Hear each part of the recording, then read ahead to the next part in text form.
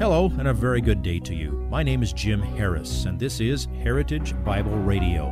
Heritage Bible Radio is an extension of Heritage Bible Church in Boise, where it's my joy to serve as the teaching pastor. Every day, we devote our radio time to studying a portion of the Word of God so you can know Him better through Jesus Christ and serve Him better through your local church. This week on Heritage Bible Radio, we continue with our study of Paul's letter to the Ephesians.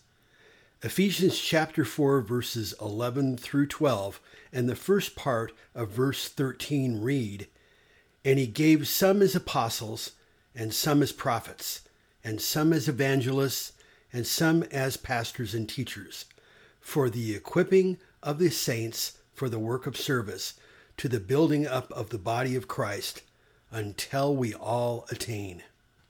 Pastors must constantly be equipping, and every saint must constantly be seeking to be equipped.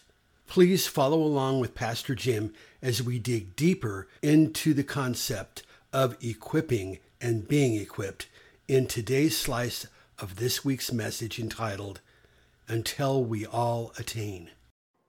And look at now what he's going to say needs to be happening to us. Ephesians chapter 4 and verse 14. As a result, we are no longer to be children, tossed here and there by waves and carried about by every wind of doctrine, by the trickery of men, by craftiness in deceitful scheming. The more precise translation of the beginning of that verse, it's reflected in the Legacy Standard Bible. It says, so that we are no longer to be children. We keep striving to attain so that we don't remain in the category of spiritual childhood. The word children here is literally infant. It means simple-minded or immature person, spiritually speaking. The root of the word means that which doesn't talk. Hey, it's a big day when your child begins forming words. What a great sign of development and cognition. That's exactly how we are spiritually. As we're better able to verbalize what we understand, we're growing. And so a child here, or children, would be someone who professes to be a Christian but can't yet explain what that means. It's the opposite of mature, back in verse 13. So the rest of verse 14 is an illustration of spiritual immaturity. How can you tell someone is in the immature category? Well, tossed here and there by waves. You know, so often I say that the joy and frustration of Thanksgiving, of translation, and one of the reasons to be thankful for good teachers is that Greek is so much more sophisticated than English. Tossed here and there by waves translates one Greek word. It comes from the realms of oceanography and navigation, and it's a metaphor for being agitated and confused mentally, where you can be blown one direction, blown another direction, bobbing up and down in the waves rather than setting your sights on the point that you want to achieve. Carried about is another Greek word that implies being carried around in circles. And the word doctrine means systematic teaching. So anyone who is easily influenced to change his or her mind on issues of basic Bible teaching is immature. Do you remember that earlier in this chapter, Paul made a big deal about the unity of the faith specifically, and he gave 7 absolutely essential, non-negotiable doctrines about which you ought to be able to ask any Christian and get exactly the same answer from exactly the same Bible. We have to be committed to this, and if you can be blown around on those things, that's immaturity. We need to be able to stand up to those things. And my friends, I'm sorry to say, but the church in America is woefully susceptible to fads of doctrine. And so many have blown through, just way too many to count. I am really happy to say that this year, I have not yet had somebody bring me a book and say, "This is revolutionary. Have you read this, Pastor?" It is only January 2nd, and not a lot of books are released on New Year's Day. That goes on all the time. And it will happen in 2022. It may not be a book, maybe a TV show, maybe a book, maybe somebody saying we're gonna portray the life of Christ in a dramatic way. Okay, somebody's doing that, and it's really compelling, and the doctrine is absolutely horrible, and it's produced by heretics. Well, this is a great evangelistic tool. What are you trying to evangelize them to? And when did the Bible become insufficient for evangelism? You get what we're saying? Be honest with yourself. There is a spectrum of spiritual growth. We have people in the building that have been on this planet only a few months. We have people in the building that have been on this planet almost a century. There's a difference between them in development, in growth, in maturity, in usefulness, in productivity, in heritage, if you will. Where do you stand on that? Remember when Scott Freeman took us to 1 John chapter 2, verses 12 through 14? Remember that classic passage? "I am writing to you, little children, because your sins have been forgiven you for His name's sake." That's where you start out when you first come to Christ. Wow, my sins are forgiven. All my sins are forgiven.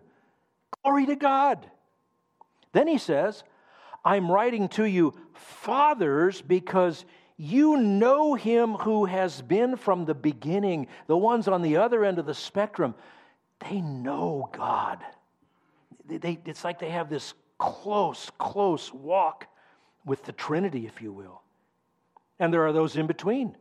"I'm writing to you, young men, because you have overcome the evil one." You started out just saying, "Wow, my sins are forgiven," and then you found out, hey, there's an enemy out there that wants to drag me back into my sins. And you learn to handle the Word of God and to overcome the evil one. He says, goes back again, "I have written to you, children, because you know the Father." Now you know you're adopted. Now you know you're in the family.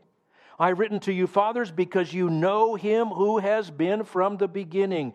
I have written to you, young men, because you are strong and the Word of God abides in you, and you have overcome the evil one." Where are you in there? Your chronological age is not always a good indicator of your spiritual maturity. Where are you? Satan wants to fracture the church.